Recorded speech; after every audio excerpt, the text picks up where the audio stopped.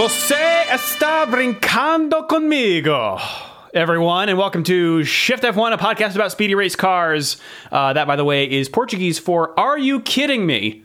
A phrase I actually wrote in my race notes for in regards to this Grand Prix. I am Drew Scanlon. Joining me, Rob Zachney. How are you, Rob? Not too bad. Still trying to get my head around what happened in Brazil. Yeah, I'm with you. Not with us, Danny O'Dwyer, who's on assignment this week. If you are new to this podcast, welcome. If you're new to Formula One in general, we recommend listening to our preseason primer episode, which assumes no prior F1 knowledge and gives the lowdown on how the sport works and who everybody is. So if you want to look back at that one, it's episode 59. Also, this show is supported entirely by our audience at patreon.com/shiftf1, where every month we release at least one bonus podcast episode and bonus video exclusively for our patrons, covering racing documentaries and films, F1 video games, primers for other racing series, and a lot of weird things. So if you'd like to support the show and get access to all that fun stuff, head over to patreon.com/shiftf1 or click the link in the show notes. This month, next week, in fact, we will be recording our preseason primer for Formula E, which kicks off this weekend. We will get to that later, but we're letting two of the opening rounds go by before we see how this new season works and run down everyone involved and how Formula E works. It's a really fun series, one of our favorites, and so we're going to be doing a Patreon exclusive episode where we explain how that thing goes. One other cool thing about it is that it's on YouTube, so it's a free racing series that you can follow. So we will have that up for patrons later this month. Today, however, we will be discussing the Brazilian Grand Prix. Oh my God, Rob! I'm looking down this document that that I wrote here, and it's a lot. Yeah, I think. I kept thinking the race was about to settle down. There were like at least three distinct phases where I was like, okay, this is probably the shape of the race for the rest of this thing. And then literally like 5 minutes after I had that thought, every time all hell broke loose and the race completely flipped. But I think you knew something was up in qualifying because there was a lot of dynamism toward the front of the field. Right? Like, the only person I would say who really just seemed to be kicking ass the entire qualifying session was Verstappen. But it wasn't like it wasn't clear that Red Bull like had a dominant car. It was just Verstappen seemed dialed in. Yeah, I'm with you. And I think throughout practice, it sort of seemed like maybe it was going to be Mercedes, but they also seemed to be having a little trouble maybe with the altitude that this track is at. Practice 1 and 2 were also really wet. Kubica and Albon both crashed. Gasly had an engine problem in practice 2. I think Kvyat also did. Practice 3 and qualifying, though, were much drier. Also, I should mention Charles Leclerc for Ferrari will be taking a 10-place grid spot penalty for power unit changes heading into this weekend. So wherever he qualifies, he's going to be knocked down 10 spots. But yeah, right out of the gate, though, weirdness in qualifying. Sainz with an engine problem, didn't even set a time. The team said later it was caused by an ignition wiring issue. He took the opportunity to get an entirely new power unit and will start the race from the back. Interestingly, well, this is interesting to me. I don't know if it will be to other people, but he's not starting from the pit lane because, according to an article from Autosport, he's fitting the same power unit components of the same specification. So he's not upgrading. He's just changing out the same spec. So he does not have to start from the pit lane. He just has to start from the back. Q2, also a little weird. Giovinazzi went off during everybody's final runs, which botched a number of laps. But like you said, Rob, Q3, Verstappen went fastest in the first stint, improved on the second, and ultimately nobody could even touch him. Yeah, I knew that everyone was in trouble when he sort of nipped P1 on the first fast lap. They all set. He got it by 0.008 of a second, and then on the replay, that was with him botching a corner pretty badly. That's right. And so for him to still have the pole time at that point, when he clearly left time on the table, you knew it was going to be real tough for anyone to bring the fight back to him. Yeah, and we know Verstappen is good here. He had sort of his breakout hit as a driver, at least from my perspective, in 2016 when he came from way back in the field in the rain to get second place, I think.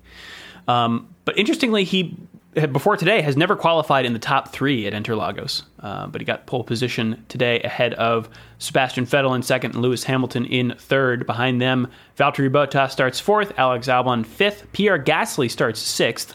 And we got Roman Grosjean, Kimi Räikkönen, and Kevin Magnussen in 7, 8, 9, both Haas's in the top 10. To start, Lando Norris starting in 10th. Behind him, Ricciardo, Giovinazzi, Hülkenberg, Leclerc after his penalty, and Perez in 15th place. Then we've got Kvyat, Stroll, Russell, Kubica, and Sainz with having not started or set a time in qualifying. Okay. I've got start notes here, Rob, unless you want to take it. No, mine are pretty spotty. There was a lot happening. But so take it away. Verstappen takes off immediately and covers the inside from Vettel. The first turn is to the left. Hamilton, though, swings to the outside of Vettel for that left-handed turn 1 and absolutely nails it. Like I am. The more I learn about Formula One and how hard it is to start one of these cars, and especially on cold tires, to be able to do that on the outside of a turn and get around Sebastian Vettel and make it look easy was very impressive. But he does that and immediately takes second place from Vettel. A little further back, there's a great battle going on between Leclerc, Ricciardo, and Norris. So Leclerc gets by Ricciardo on the inside and then pulls up next to Norris for a move around the outside of the next corner. Norris, though, holds his own and keeps it through that corner. Although, unfortunately for him, the Ferrari has more horsepower on the straight, and Leclerc gets by as they cross the line for lap 2. Ricciardo then follows Leclerc's coattails and slots in behind him, but Norris isn't done. He gets Ricciardo back on the S's and defends from his counterattack on the ensuing straight, making Ricciardo dip onto the grass a little bit, which was nerve-wracking. Just fantastic racing from all 3 of those guys. There were a couple things. Watching Leclerc do that was so much fun. And I know that the cars aren't equal, but there's something really entertaining about watching a really good driver in a really good car just trying to tear through the field early in the race when there's still a lot of position and time to be won. And then the other thing is Norris was really impressive there, as he often is. I couldn't remember. Is he typically that sharp-elbowed? Is he typically that aggressive with cutting off lines? Or does Daniel Ricciardo get a slightly special treatment these days?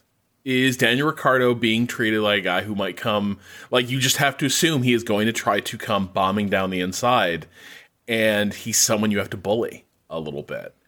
Because it was a pretty aggressive move. It was a good move, but I was trying to think, have I seen Norris do this a lot this year? And I couldn't really recall, but I do feel like I've seen Ricciardo getting that treatment, and when he hasn't, when he has left that little crack of daylight into the inside line toward an apex, the odds of something weird or untoward happening seem much higher. I think it's a good point. I think it's maybe 2 things. I think it's Norris feeling a little more comfortable in the car. I remember him starting out the season saying, like, I'm not going to take a lot of risks. I just want to get through my first season in Formula One intact, without screwing up too much. And then also, I think, and I have no evidence for this, but I'll bet people feel like they can boss the Renaults around a little bit because the car is just not that good. Yeah, that is the unfortunate thing, is that was clearly you think about how close those cars were at the start of the season. And now it's pretty clear that, yeah, you can push Renaults around in a way that you probably couldn't a year ago. Yeah. So after all that, it ends up with Leclerc in 11th place, Norris in 12th, and Ricciardo in 13th.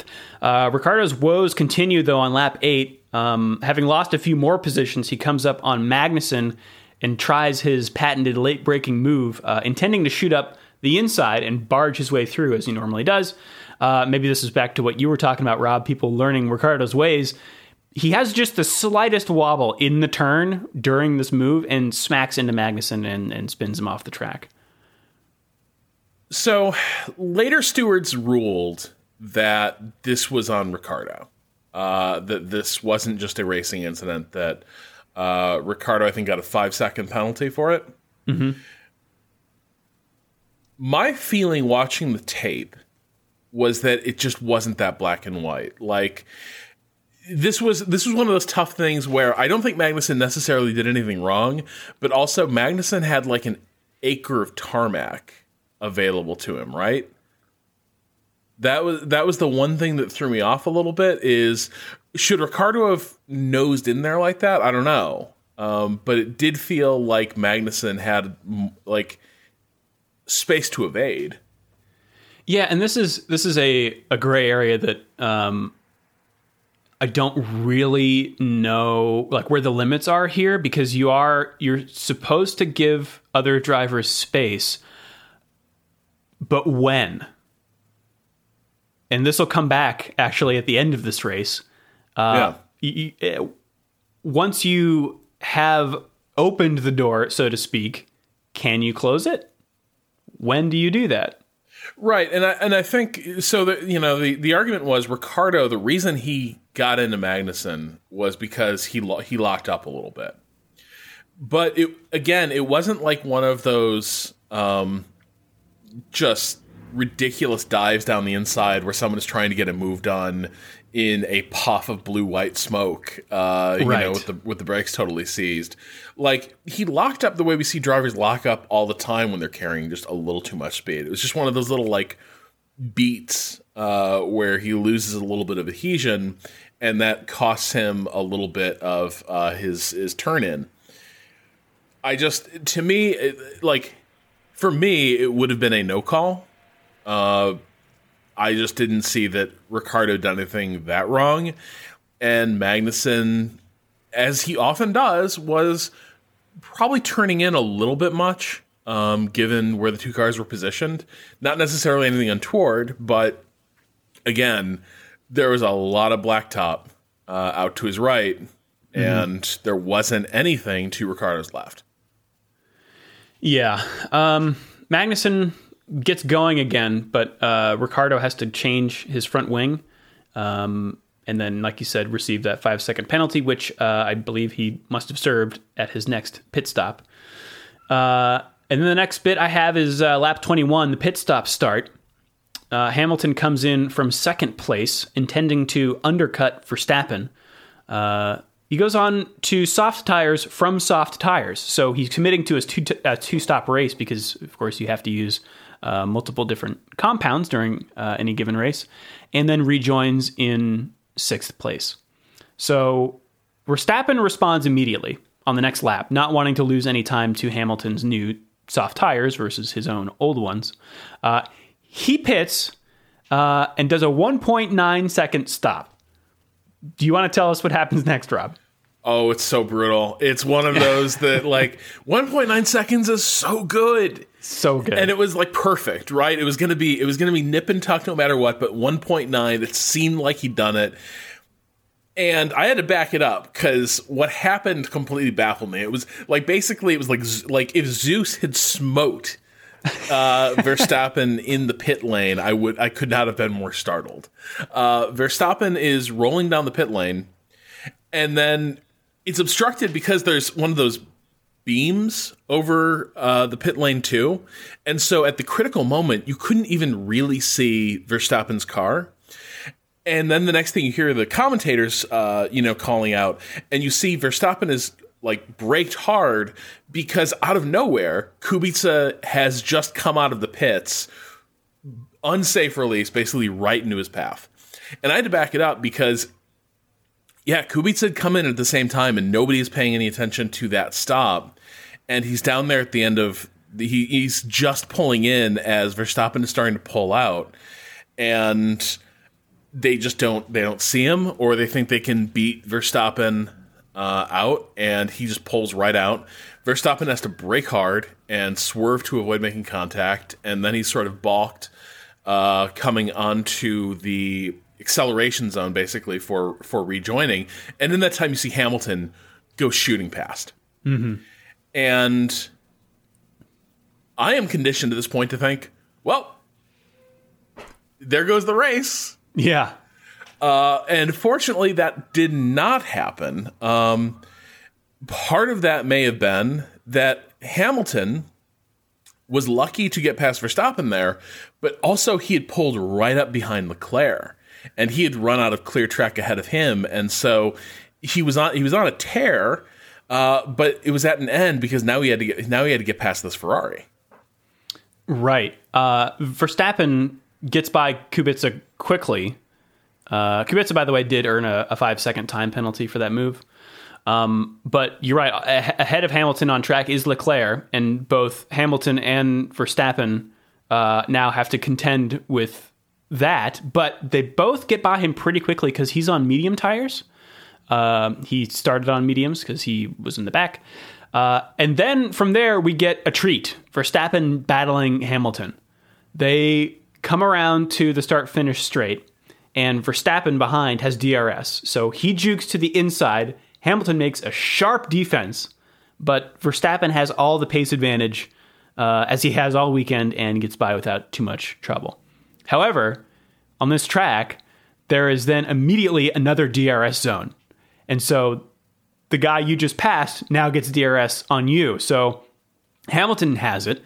Verstappen knows this, covers the very inside of this straight, coming up to another left-hander, and then just deftly fades back to the racing line, keeping Hamilton behind.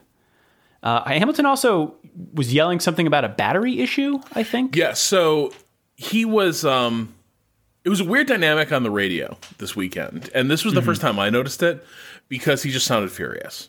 And he was kind of berating his crew in a way I'm not used to hearing him. And what he was saying was, you need to let me know when I'm out of battery. He was sort of snarling that he felt he'd been left defenseless, I guess. Okay, yeah. Because nobody had given him a heads up that his battery was down. That feels like... I don't know. It's just it feels weird. Like the sheer number of times that drivers do not appreciate an update when they're in the middle of the cut and thrust of a duel is pretty high. Mm-hmm. And also, is the battery info displayed on the steering wheel display? I feel like it is. And that thing charges up and charges down so often that I don't know how much. Like I don't know how often. Engineers are passing along battery status information. Maybe there's something going on, but to me it kind of felt like Hamilton being frustrated because honestly his car was outclassed this weekend, and he was a sitting duck, and then it was just kind of transferring it onto, damn, if only you bastards had told me about my battery, I would have gotten away with it. Yeah, it felt that way to me too. I wish, and I feel like I've said this for years, but I wish we knew more about how the actual deployment of that battery stuff worked, both from like just a physical, like what do they do in their cockpits to do it. I imagine it's not like the old overtake button that they used to have, but more like it's deployed on different engine maps. Yeah, I mean, I think this is a case where the games are actually pretty much on the money. It used to be, there's sort of the push to pass, or the, you had a limited amount of charge to burn through every lap. And now it's more like, because now it's more like you just decide how much discharging is happening per lap, and you can decide how to balance it. It really is just more a question of what your mappings are, what your settings are, because like they were talking about this a bit, I think, during qualifying, but sometimes you see cars that are just slowed way the hell down, and often that is because they're in recharge mode. and they're basically defenseless for those laps because they are just running slower. They are not getting much deployment from the battery, and instead they're just harvesting like crazy. And so, I think this is one of those cases where what probably would have caught Hamilton out was that he would have had to immediately hard cut into a recovery mode, and could, you know what I mean? Like, because once you take it all the way down, I think at that point you are a sitting duck. You have to recover fast. You don't have the luxury of sort of running a slight deficit anymore. Yeah. Do you think they should show something like that on the graphics, or do you think that would just give away too much information, like what percentage of charge or something? Didn't they used to have a battery charge, or was that only for when Kerrs was the 10 seconds of boost per lap? I feel like I used to see an info display. Maybe I'm thinking of Formula E. Maybe. Or maybe I'm thinking of push to pass in Indy, but I feel like there used to be a battery status piece of the interface, and now that stuff seems to have kind of gotten concealed once the way the URS system works became integrated with just engine mode settings. Yeah. So I think it would be good, but yeah, it's probably not something the teams want out there, because if we can see it and that information is up to date, then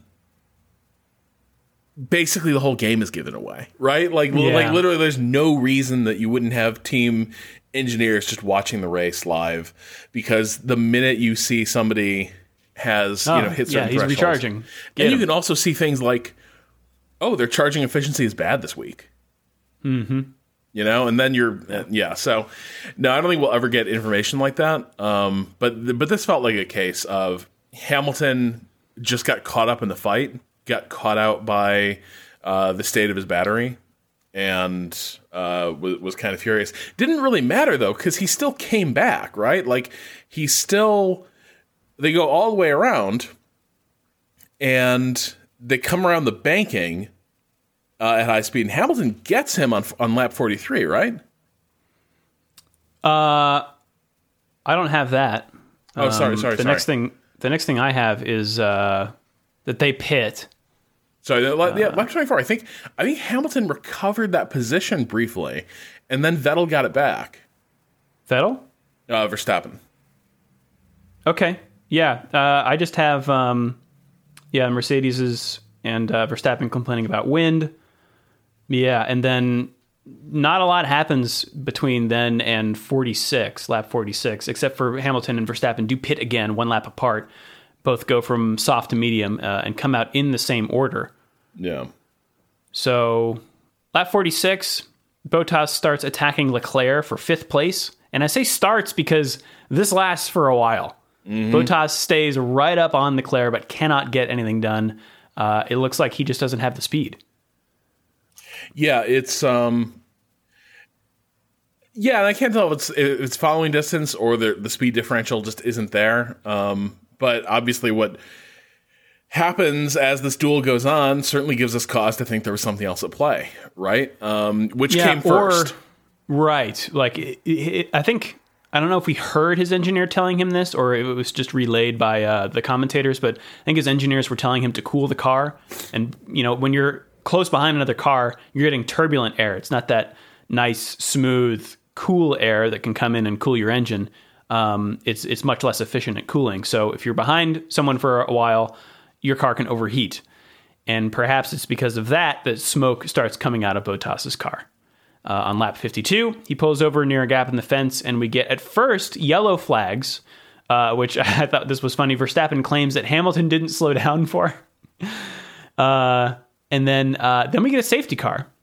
So initially it looked like, well, this is easy to just reverse the car and put it behind the fence, and we don't need a full safety car. But this from Autosport race director Michael Massey said, Valtteri did a fantastic job where he stopped. They were trying to push the car back into the gap, which is why we went double yellow as we had marshals there. It was off track. They were trying to push the car, but the car got stuck on a bump. So actually we had to deploy the crane to move it out. And for me, as soon as the crane is deployed, that's it, safety car. Okay. Yeah. Huh. And under the safety car here, your pit delta, the effective time that you lose by pitting, is 11 seconds versus 22 seconds in a regular green flag condition. Hamilton is told to pit opposite to Verstappen at this point. And Verstappen decides to pit, going from mediums to softs with 17 laps to go. So Hamilton stays out. This means that Verstappen loses out to Hamilton, loses first place. But thankfully for Verstappen, lapped cars are allowed to reshuffle to the back under the safety car. So when the restart happens, Verstappen doesn't have anyone in front of him but Hamilton. I think that's a gutsy call to give up first place to get on new tires, but I also think it's maybe your only call. Because if you don't do that, Lewis Hamilton now has fresh tires right behind you. Mm-hmm. And even though Verstappen has the pace advantage, and Mercedes doesn't seem to be doing that great in comparison to the other cars, I guess it is a toss-up, but I think, yeah, gutsy call either way. So on the restart, which happens, 8 laps later, on lap 60, the top 6 look like this. Hamilton in first, Verstappen second, Vettel third, Albon fourth, Leclerc fifth, Gasly in sixth. On the restart, Verstappen and Albon both get overtakes on the cars in front in the same corner. It's awesome. Albon jumps Vettel into third, and Verstappen jumps Hamilton into first immediately. Vettel then comes under attack from his teammate Leclerc and has to do a lot of defending. And then we are treated to Does even he, more. Though? Yeah, you're right. He doesn't have to. He does end up doing a lot of defending.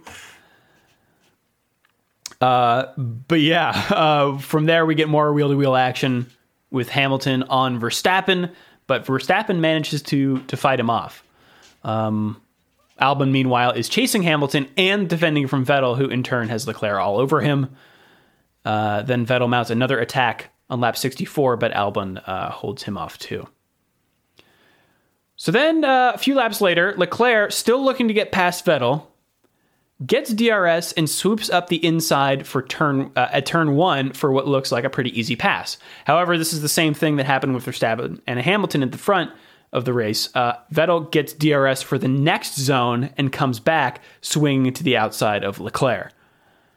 So, you want to take this from here, Rob? Well, they end up in kind of a drag race, right? It ends up sort of a side-by-side chase down a straight. And Vettel is on the outside of the straight, and Leclerc is in the center of the track. And Vettel pulls ahead by maybe a nose, but like their wheels are basically perfectly aligned. And Vettel starts coming over. And they touch, and it looks like a pretty light touch. It's not an egregious, it's not a bang. Yeah, it's not an indie style like chrome horn type thing, but they do touch, and it's catastrophic. Immediately, we can see that. God, I can't remember who showed the fatal. I think it was clear immediately that Vettel had a puncture. Well, Leclerc goes off first. I don't even think he turns. He just kind of skids off in a flurry of sparks. Because first he appears to have a puncture, but then also it turns out his suspension just broke. Either the hit or the combination of the hit and the tire bursting, either was enough to break the suspension. So his car just goes straight off. And then Verstappen's wheel has come completely Vettel, sorry. The two V names throw me off every time. VET and VER. Yeah, and so I constantly screw that up. Apologies. But Vettel,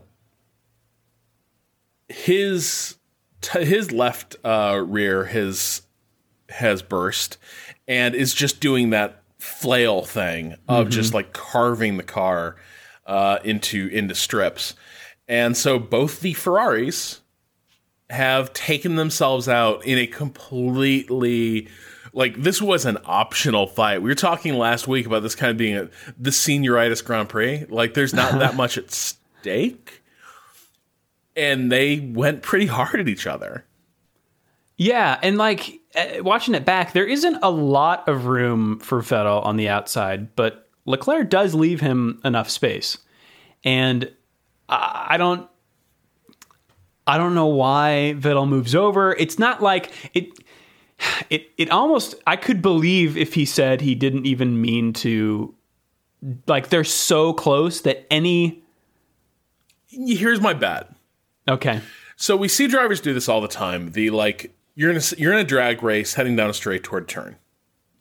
You start drifting over to bully the other guy off the line, but you do it slowly, sort of like you're merging lanes on the highway.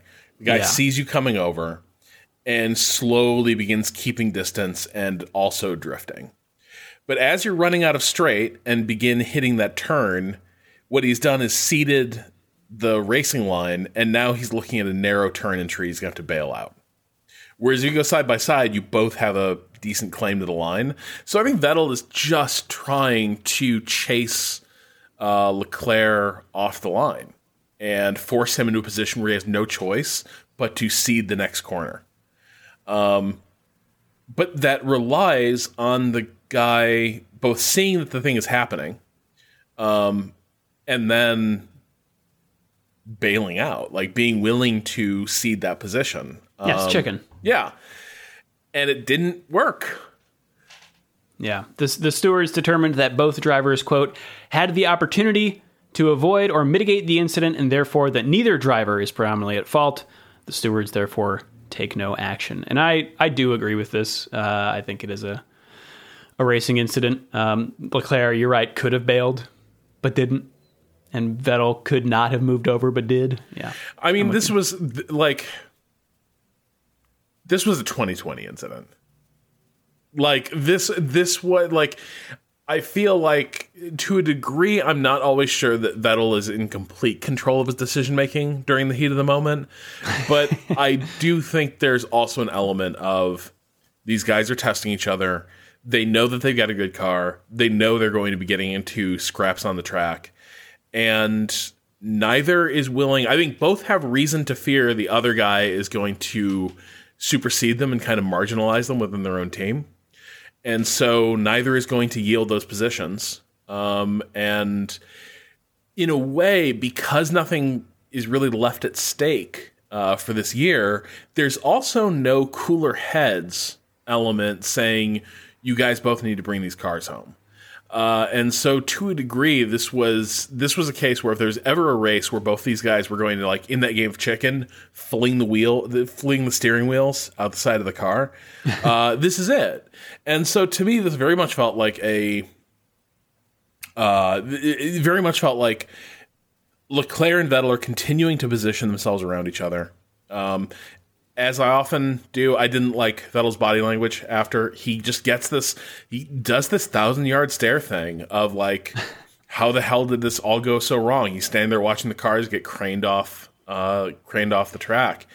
And it's just weird to me that like, every time something like this seems to happen, Vettel gets this expression on his face that's like in a werewolf movie when the guy wakes up the next day and realizes what he's done. That is Vettel after every single one of these like hot-headed blow-ups where he's like, damn, again? We get a safety car for this because there are two. I couldn't believe they restarted this race, but so not only do we have two Ferraris off the track, but apparently Stroll went off and broke his suspension either at the same time or soon after the safety car was called. So that has to be cleaned up too. And we have like 4 laps left. As it runs on the track now, it's Verstappen in first, Albon in second, Gasly in third. Verstappen is first, Hamilton second, Albon is third, and Gasly is fourth. Hamilton then pits, coming out behind Gasly. So it's Verstappen, Albon, Gasly, Hamilton now.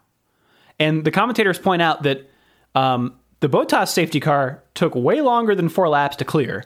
So Mercedes may have just pitted Hamilton off of the podium, which would give us an all-Honda podium, which would be amazing. Verstappen, Albon, Gasly. And they also pointed out that drivers on the radio, some drivers were saying, let's go, let's go, let's go. And other ones were like, we should probably not restart the race. There's too much debris on the track. By the way, at this point, Sainz, who started in 20th place, has made it up to 5th somehow. The kid has moves. He really does. Thankfully for Hamilton in this case, the safety car, the race does not end behind the safety car. We do get a restart on lap 70 of the 71 lap race. Hamilton dispatches with Gasly pretty quickly, jumping into third, and then sets his sights on Albon. And as they come up to a tight right-hander, Albon swings a little wide up ahead. Hamilton, seeing this as an open door, dives to the inside, but Hamilton is on his way back in to hit the apex, and so he collides with Hamilton and spins off the track. Hamilton gets a little damage to his front wing, but continues on. So we were talking about Ricciardo and Magnussen earlier. What do you think of this move? I mean, I think it was Hamilton. Like, to me, this looked this looked over aggressive. This is what getting it wrong looks like.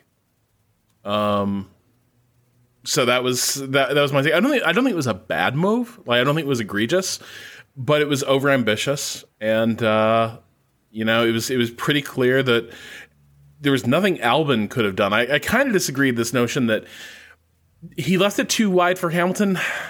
Sure, I don't know that door looked as open to me as the commentators were saying, or that Hamilton saw it as being. Like, it was a tight corner, and he went in hard. I don't know that the door was swinging open. There's a gap. Yes, there is a gap for your car to go into, but you also know that other car has to make this turn eventually. It's not just going to go off the track for you or disappear. I'm with you. Yeah. I mean, so is Hamilton, really, right? Like, I mean, to skip ahead, the end of this race, when the first thing he does in the post-race interview is put his hand up and basically says, "I got that wrong. I apologize." So, and actually, before that, there's footage from, I think, somebody else's car, but they park. Hamilton gets out and goes to Albon and apologizes. Before they even walk up. That's fair then. That's I think Hamilton probably had a very clear assessment then of what happened there, and I feel like some of the commentators, maybe were too quick to defend the decision to go in there. But either way, yeah. So Hamilton, he continues on, but he also, in this incident, loses a place to the car behind, who, as I may remind everyone, is Pierre Gasly. So then, for the last lap of this race, we see Lewis Hamilton chasing down Gasly, who is no pushover and manages to keep Hamilton at bay until the last corner, where it then becomes a drag race to the finish line. And by less than a car length, Pierre Gasly keeps second place over Lewis Hamilton. Always liked that kid. Always thought he had the makings of a true contender in Formula One. Fearlessly staring down Lewis Hamilton. What a champion. Can't believe he just needs to be in a better car, I don't know. It's very funny to me that his fortunes couldn't have gotten worse. But his fortunes seemed to tick up a great deal once he got out of the Red Bull pressure cooker and back to Toro Rosso. Yeah, I saw him say some quote along the lines of, I had forgotten, once I got back to Toro Rosso, I had forgotten how much F1 is a team sport. Which I thought was interesting. Huh. There's a lot of tea leaves you could read there. Certainly are. But that is not all, Rob Zacny, because the stewards agreed with Hamilton's assessment of his accident and handed him a 5-second time penalty, which, because of the close proximity of everyone due to the safety car, drops him to 7th place and vaults one Carlos Sainz Jr. to 3rd place. May I remind you, Carlos Sainz Jr. started this race from last place. Yes. I also really, really liked it that Gasly went over and gave the Red Bull guys high fives while he was in the pen after that.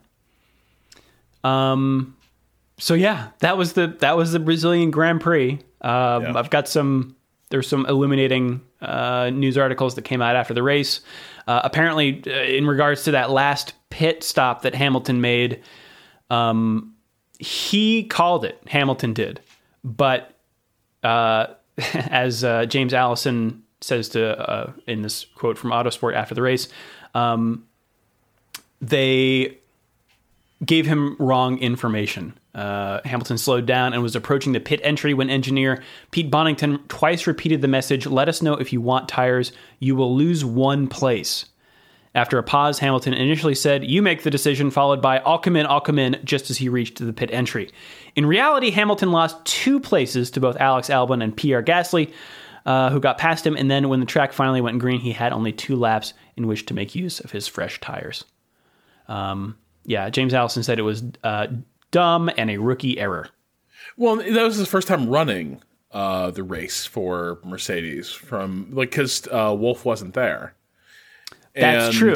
So, we talked last week about this is kind of the thing that Wolff was doing was let's see how this crew can do without me. And it was interesting to me how the dynamic changed with him not being there. Hamilton was way more in their grill on the radio. And not to say that in itself isn't such a huge change, but they were giving in to him and they were more responding directly to what he was asking. And it does make me wonder if having Wolff in there at a remove from both Bono and Allison, if that is kind of necessary for keeping everyone on an even keel. Yeah. I've got some quotes here from Hamilton and Albon on that last lap incident from Autosport. Albon says, "Of course he didn't mean to do it. I'm not angry at Lewis. Reviewing it back, turn 9, I saw him in my mirrors. I thought he wasn't close enough to do the overtake, so I didn't defend it. I went in a little bit quick anyway, just to try and cover it. I saw he kind of went for it, but didn't feel at the time like he committed completely. It's one of those things where you go side by side like that at an angle. It's completely blind, so you kind of give space, but you don't really know where he is, and you just have to turn in and hope that there's no one there. We tagged, and that was kind of the incident. To be honest, I thought he wasn't going to overtake me there, and that he was going to overtake me in turn 1. He had the pace." Hamilton then says, "It's always a big question of when is the right time to try it. We only had a lap and a half to go. An opportunity came up. I was quicker through turn 9, and I was in shooting distance, so I gave it a shot. Ultimately, in my mind, I'm trying to catch Max. It's highly unlikely, but that was the goal. I've got a penalty. I totally accept the blame, and I was coming from behind. You hardly don't ever see me do that. Collisions with anyone in hindsight. I could have waited to come across the line, but hindsight is always a great thing." And that was Brazil. Yeah. Anything else, Rob? Nope, not anything about the race. All right. Well, should we take it to the news then? Absolutely. Okay. Well, not a lot going on in Formula One land. Besides, I don't think we officially confirmed drivers for next year. Kvyat and Gasly will stay at Toro Rosso, or AlphaTauri, as it will be called next year. And Alex Albon is staying for Red Bull. Hülkenberg is sounding more and more like he wants to try to pull an Esteban Ocon and sit out 1 year and come back. I'm not sure he has the backing to do that. Who knows? And it's looking more like Nicholas Latifi will move up from Formula 2 into that spot that Robert Kubica is vacating at Williams. Yeah. Just a thing that caught my eye is Ferrari summoning Vettel and Leclerc to have a meet at Ferrari HQ in Maranello. And it's interesting that they're once trying to downplay the notion that there's anything really wrong in their relationship between drivers. You had Autosport talking about, Binotto downplaying the degree to which the drivers are going at each other. But then over at Race Fans, you have Rankin and Colantine writing about, basically Binotto did say that this was a bad mistake with major consequences for the team that shouldn't have happened. And it feels like, you heard Croft and Brundle refer to the Weber-Vettel relationship and how reminiscent this incident was some of their clashes. And I'm inclined to agree. And I think Binotto has his hands full. This is going to be a tricky thing to manage.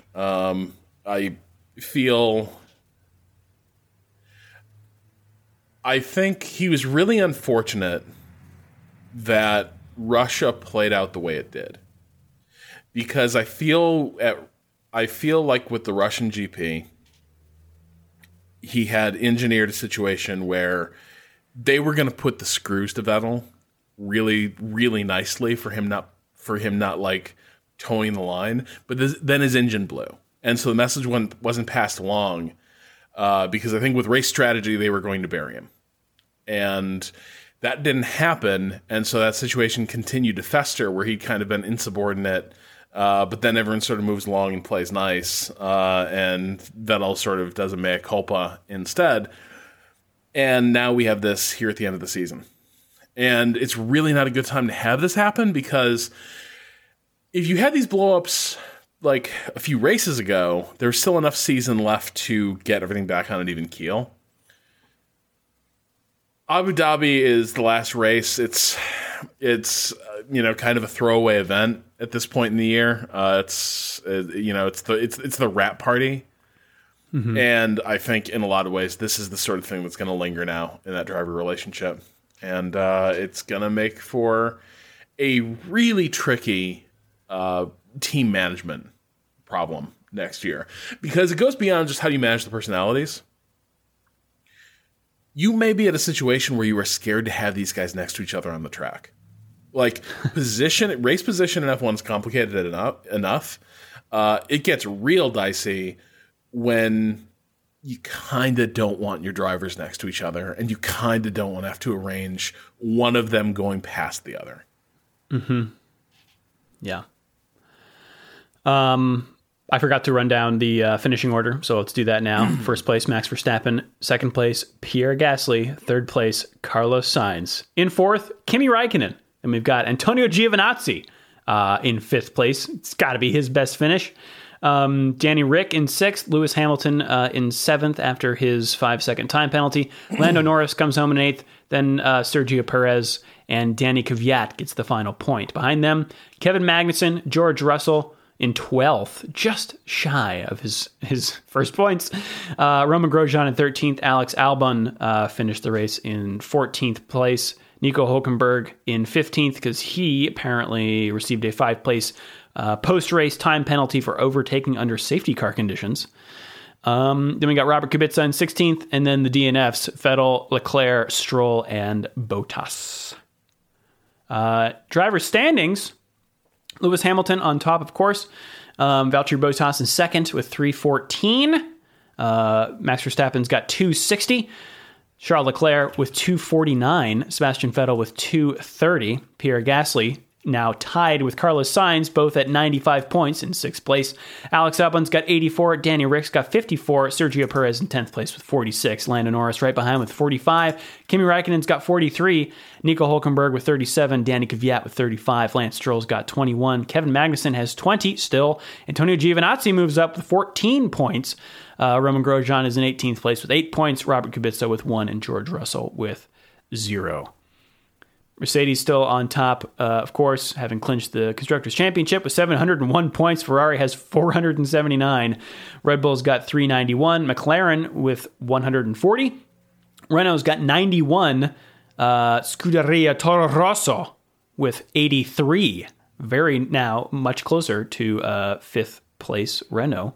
Racing Point has 67. Alfa Romeo's got 57. Haas, Gene Haas, and team 28 points.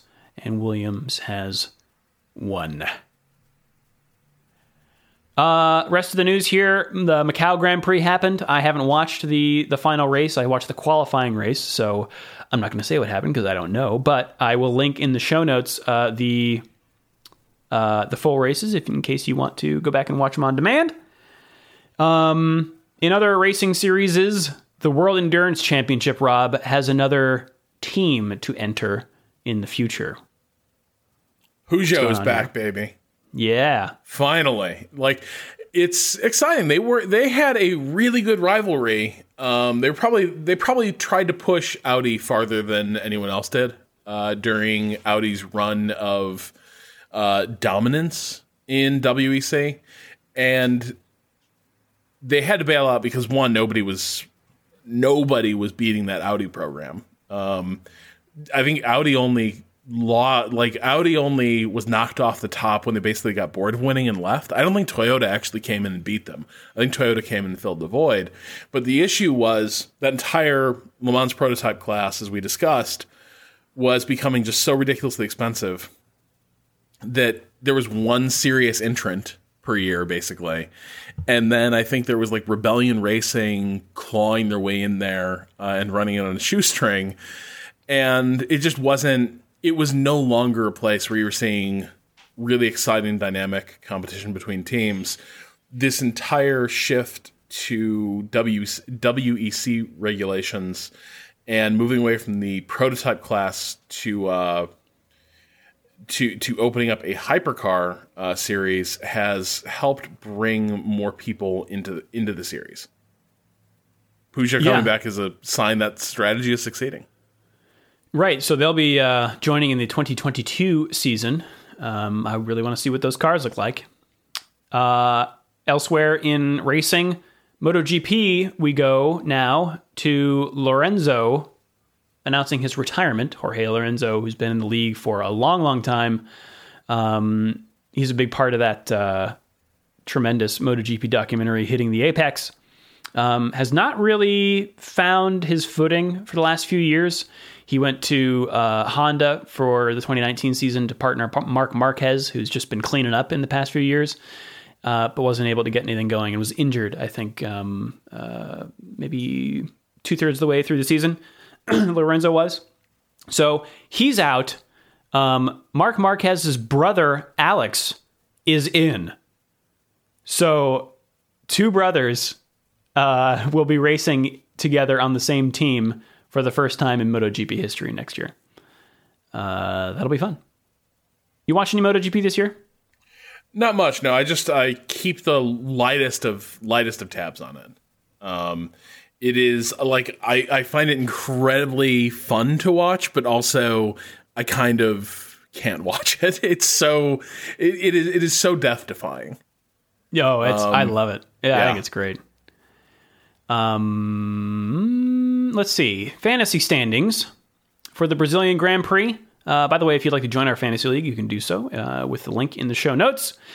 We've got in 5th place, Chazai. In 4th place, Fantasy Fun.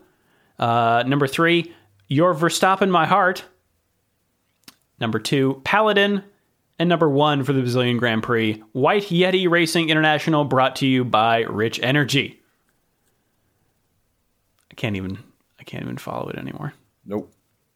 5th place, overall standings. In 5th place, G's Mercedes driver team hedged by Ferrari. Just saying your whole strategy right there in your team name. St. Giovese Racing Team is in 4th. Jacked Up Racing is in 3rd. Number 2, To the Future Part 3. And then number 1, still holding it down, Rich Volt F1 Energy Team, parentheses, We Heart Stewards. Should we dig into some emails, Rob? Let's do it. All right. You can email us at shiftf1podcast@gmail.com or go to f1.cool/emails. You want to take this first one? Yeah, we got one here from Anthony. Anthony writes, Dear friends, F1's traveling circus is basically the original version of the Bachelor/Bachelorette franchise. You have 20 to 30 drivers all vying for different versions of a similar thing: race wins, championship, an F1 seat, a sim seat, but are clearly divided into those that have a shot at the Bachelor or Bachelorette's heart, top teams, a future in the franchise, best of the rest, up-and-coming drivers, fading champs, and those who don't have enough self-awareness to realize they actually aren't really at the dance. This, by the way, is the email that Danny alluded to last week, and we got so many people saying, like, well, you should read that email. Now we're reading the email. Other thoughts, similarities. Crofty may be just like Chris Harrison. You guys might have a better reference. But here's some Bachelor phrases that would fit Formula One. He's here for the right reasons. Lewis Hamilton, Lando Norris. He's not here for the right reasons. Lance Stroll. Will you accept this rose? Anyone who gets a seat. We need to talk. Ghastly demotion. Same as Bachelorette, telling a contestant she's starting to see the possibility of maybe falling for them and then cutting them 1 hour later on national TV. The drunk guy at the pool parties? Kimi. I think Kimi has actually been a drunk guy at the pool party. I am pretty sure that is one of the reasons he was sort of lightly encouraged to leave Ferrari the first time around. Oh, really? Yeah, I don't know. I stopped following the sport as closely during that era because I was at college and it was just becoming logistically impossible. I remember at one point my parents were pointing a webcam at their TV screen, and I was watching races via Skype. Oh, wow. Yeah, and so that was tough, let me tell you. But if memory serves, there were stories that like Kimi was incredibly talented, but also had a reputation for being a bit of a party animal at the time, and that was not playing well at Ferrari, which was coming off of years of basically the really sort of conservative styles of Schumacher and Rubens and Ross Brawn. Right. Like, because who, the Ulsterman, Eddie Irvine? Yeah, Eddie Irvine. Was similarly let go from Ferrari because they felt like there was a lack of seriousness. So I could see Kimi being the drunk guy at the pool party. Absolutely. The villain changes weekly, but mostly Magnussen. Okay. The guy who looks like and talks like he should have a shot, but just doesn't have any chemistry with the Bachelorette. Rest of the guys are even a houseplant. Grosjean. I'm not here to make friends. I'm here to win. Every driver thinks this is them, but it's really just Max. Wow. Okay. The token international guy that would dominate this thing if it was built to suit him, but the rules are just different for dating 20 people all at once in this country. Valtteri. Interesting. Okay. The guy who keeps the relationship going, but everyone else sees him for the childlike tantrums he throws. Leclerc. Ooh, wow. Anthony has a editorial position, and I'm increasingly coming around to this position. I can see that. I can't place Gunther Steiner, but he may just be the producer who knows how all this shit works and is actually just playing everyone to his benefit, which is very funny to think about. Probably going to be the next Bachelor, George Russell. Ooh, I like it. Thank you, Anthony. This next one comes in from Doug in Tokyo, who says, "Dear Danny, Drew, and Rob, listening to the most recent episode, the pre-Brazil, and the question of circuit grades and eligibility came up. We were wondering what it takes for a racetrack to be approved for F1 running. Doug says the FIA grades tracks, judging their features and safety and providing a rating from there. Details can be found here. And then he links to FIA.com/circuit safety. In order to be included as a Formula One circuit for races or for most tests, the circuits must be grade 1 classified. See Jerez, Valencia, Inoki, and Mugello as major circuits which have not hosted F1 but have a grade 1 rating. For the most part, this means it's built to top standards in features and in safety design. Doug later notes that the big issue here is runoffs. F1 cars travel at faster speeds, so they need more space to slow down. So often tracks have to be retrofitted to accommodate that. Note that most of the tracks used by the World Endurance Championship are also grade 1, with the exceptions of Sebring and Le Mans. Also note that Fiorano, Ferrari's short test track, is also grade 1, which allowed them to test there pretty routinely. The Indianapolis Grand Prix circuit is still ranked as a Grade 1 circuit. If Roger Penske were to cut the check tomorrow, they could technically run the race based on that grading. Most of the checks used by IMSA and IndyCar are in the US are Grade 2. Some could be improved to F1 standards, but others would struggle. Watkins Glen, Laguna Seca, and Road America all would struggle to meet the runoff requirements. The cynical amongst racing fans would also suggest these circuits lack the pure spending to ensure they would be given a Grade 1 rating. Hope that helps. All the best, Doug in Tokyo. Thank you, Doug. I will link that link in the show notes in case you want to download all kinds of technical PDFs. Next one comes from Ray. Hello, Shift F1. I am new to Formula One starting since August and have watched all of the races thus far. Thoroughly enjoyed them all. I'm from Dallas, Texas, and I find odd hours of race times fit my schedule. I'm also a graffiti artist, which requires me to be up super early and awake in the late evenings. I never thought about that. Yeah. Attached is a piece I painted in Austin inspired by the Mercedes car colors this past race. I have a few more sketched out and plan to coordinate the colors of each team in the near future.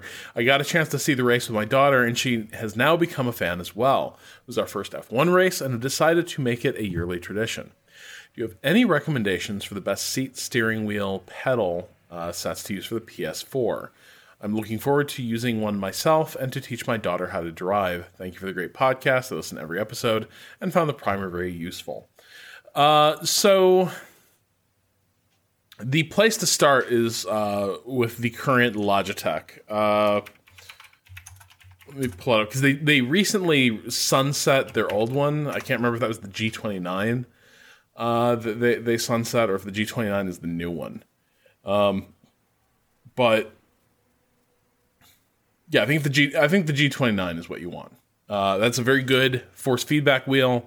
It's got a not necessary for Formula One sim racing, but it does have a clutch foot pedal.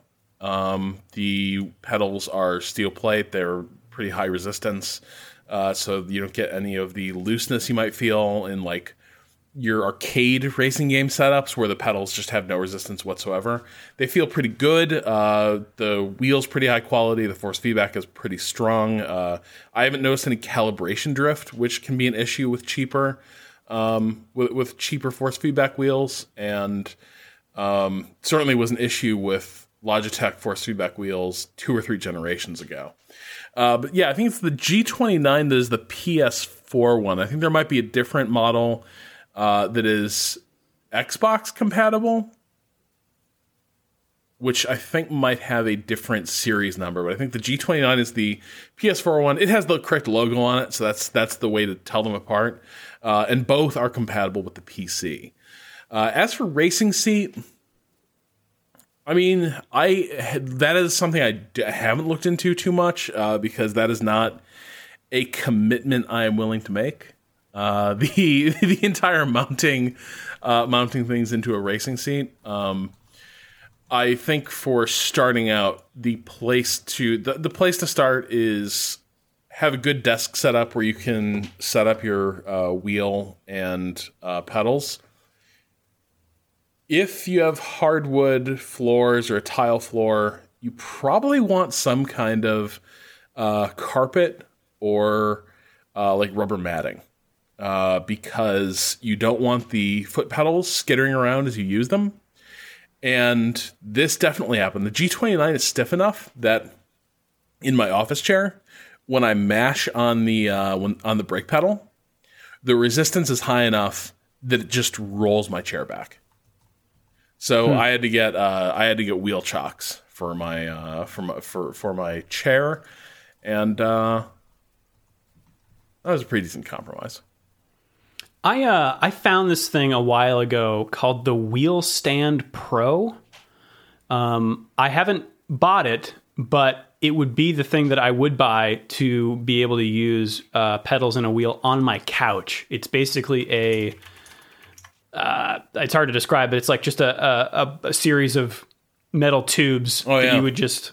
It actually looks like it folds up too, so you could probably put it under your couch too, where you would put the pedals on it and then bolt your steering wheel to the top of the armature and then just kind of pull it up to you and play it that way. So it's $150 on Amazon. So that maybe If you didn't want to get a race seat, anyone else out there, because those are typically more expensive in they just at that point you're creating so. like a purpose-built space in your house, yeah, which is just a different level of commitment. Yeah, I can't do that. that's VJ Malia. Yes, like money. Yeah. All right. I think the next one. Yeah, you get the next one. Okay. Matthew says, "Hey y'all, first off, thanks for recording great pods." Thank you, Matthew. After listening to Rob at Waypoint, I started listening here, and as a brand new F1 fan, the podcast helped me get up to speed quickly. Awesome. That's what we love to hear. My actual question concerns Valtteri Bottas' retirement from the Brazilian Grand Prix due to engine failure. Bottas left his car in a reasonable location. No one could argue he didn't make an attempt to safely park the car, but it was still exposed enough that the full safety car was deployed in a situation where his teammate would presumably welcome one. When a driver needs to retire the car and has some discretion concerning where to safely stop the car, is there any expectation from the team or teammates to make the most advantageous choice for current race conditions and tactics? Do teams ever give instructions on where to stop the car? And if so, are those instructions ever tactically motivated? Obviously, the first concern is driver safety, and in many situations, even if the driver has control of the vehicle, there are many other reasons they may not retire the car in the manner most beneficial to their teammate. They may have only one safe option to position the car for retrieval. They may not have correct current information on their teammate's position or race strategy. They may not be in a mental or emotional state to consider the fortunes of the rival whose car is currently working. They may wish their teammate/rival ill fortune, etc. Still, I'm wondering whether this ever occurs or if there are any notable instances where the placement of a retired vehicle meaningfully impacted a race. Thanks, and keep up the great podding. Matthew. I guess it's a really good question. I think the most egregious example of this is Singapore. What year was 2008? Yeah, something? The Nelson Piquet Jr. Crashgate. Yep. Where he intentionally crashed his car on orders from the team principal. So that a safety car came out and handed the race win to Fernando Alonso, who said that he had no knowledge of that. I think this is something that would come if it looked fishy. This is something that would certainly come under scrutiny by the stewards, and they could certainly be issued a penalty or a fine for that. I imagine that there are, ahead of the race, given specific instructions saying, if you have a problem here, you go here. If you have a problem here, you go here. And you will sometimes hear the race engineers say, pull over to a safe spot. But sometimes your car just loses all drive and you have no choice but to just pull over wherever you are. And there are also considerations about, if there's a problem with your engine and there's smoke billowing out, you want to stop it as soon as you can so that more harm does not come to the engine, which can be very expensive. So it's kind of like a toss-up, I think, with all that stuff. And it's a lot of potential gray areas, but I think it's also tough, with the exception of something like Crashgate, tough to anticipate from a strategic or tactical decision-making standpoint. So I think it would be tough to put it in your own favor. Yeah, I think we've seen a few, for instance, speaking of Russia, right? That was a case where I think if Vettel had positioned the car, just a few dozen meters earlier on the track, if he bailed out sooner or later, it would have been less of a disaster for Ferrari. But just the way it shook out, is it maximally inconvenienced the team. And he might have, and if he'd been more heads up, maybe he could have found a way to have that actually sort of break in the team's favor. But these things happen so quickly, that Crashgate's instructive because it required so much advanced coordination and it required a unique set of track circumstances. Here in modern F1, it feels like full course cautions and safety cars and virtual safety cars make it so that more and more of these incidents create those exact ramifications, regardless of their severity. So the notion that you can just stage one, or that you can have one and then have it happen organically, but somehow make it work in your team's favor, it's really hard to pull off. And the odds of the field being reshuffled by a later incident, as we saw happen, twice at this most recent race, suggests how difficult it is for even experienced drivers to control for what the ripple effects of the disabling of their car is going to have. Yeah, like you could try to do something and end up causing even more harm. Another good example of this, Nico Rosberg locking up and going off at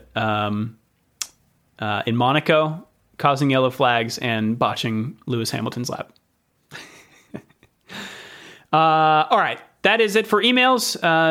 shiftf1podcast@gmail.com or f1.cool/emails. You can also hit us up on Twitter at shiftf1podcast, where we try to... Let me know what you think about this, Rob. I don't tend to retweet stuff about the race that has just happened. Yeah. In like the most within like a 24-hour period. What do you think of that? I agree. Okay. It infuriates me when like a Peter Windsor tweet pops up in my feed, and like I haven't seen the race yet because it's DVR'd or I slept, and like I just check my phone after my alarm goes off, and like boom, there's the F1 results. Yeah. Oh, those people who post the top 10 results, just like out of context, just top 10 on Twitter. Yeah. Like, thank you for that public service. There's no other way I could have gotten that information than by you dumping it into my feed. Was acting like they were a reporter at the World Series in 1929 or something. Like, come on. Google can be really bad about this too. Like if it detects that you like Formula One, here are the results of the race. Thanks. Yeah, I think I had to tell Google, like, I'm not interested in any sports because I just don't. Because it does do that thing where it's like, you want to know who won this game, right? And it's like, no, I was actually trying to enjoy a night out with my family, and I was going to watch it when I got home. But thanks. So yeah, I know. I think the proper etiquette especially for a global sport like F1, is to give people like their day and a half to like catch up. Yeah, I agree. You can follow us personally on Twitter. I'm at Drew Scanlon. That is at Rob Zachney, and at Danny O'Dwyer. That is us around the internet. But let's take it for a race around the world, shall we? We got only 2 racing series happening this weekend. Formula E kicks off. Their round 1 and round 2 happen on Friday and Saturday. At least in U.S. times. They are racing in Adira, Saudi Arabia. We've also got round 15 of the Supercars Championship. It's the Coates Hire Newcastle 500 at the Newcastle Street Circuit in Newcastle, Australia. So that's all we got. Got another week break, and then we'll come back on the weekend of December 1st for the final Formula One race, the Abu Dhabi Grand Prix at Yas Marina. Anything else, Rob? I don't think anything can top. I don't think Yas Marina can top Brazil, but looking forward to sending out Formula One. I'm just here for more drama. Yeah. Like, I mean, who cares? Like, the greatest gift Formula One could give me is that there's just another bruising, gruesome duel between Vettel and Leclerc. Yeah. And, like, just the season ends with those two just, like, marching off to their separate trailers and not speaking, and doors being shut in cameras' faces. And it's, like, hard cut to black. F1 2019 is a wrap on the next season. That's my hope. Because I'm here for the drama. Because it is The Bachelor. It really is. If you'd like to support the show, you can do so at patreon.com/shiftf1. Have a good race weekend, everyone. We will see you all next week.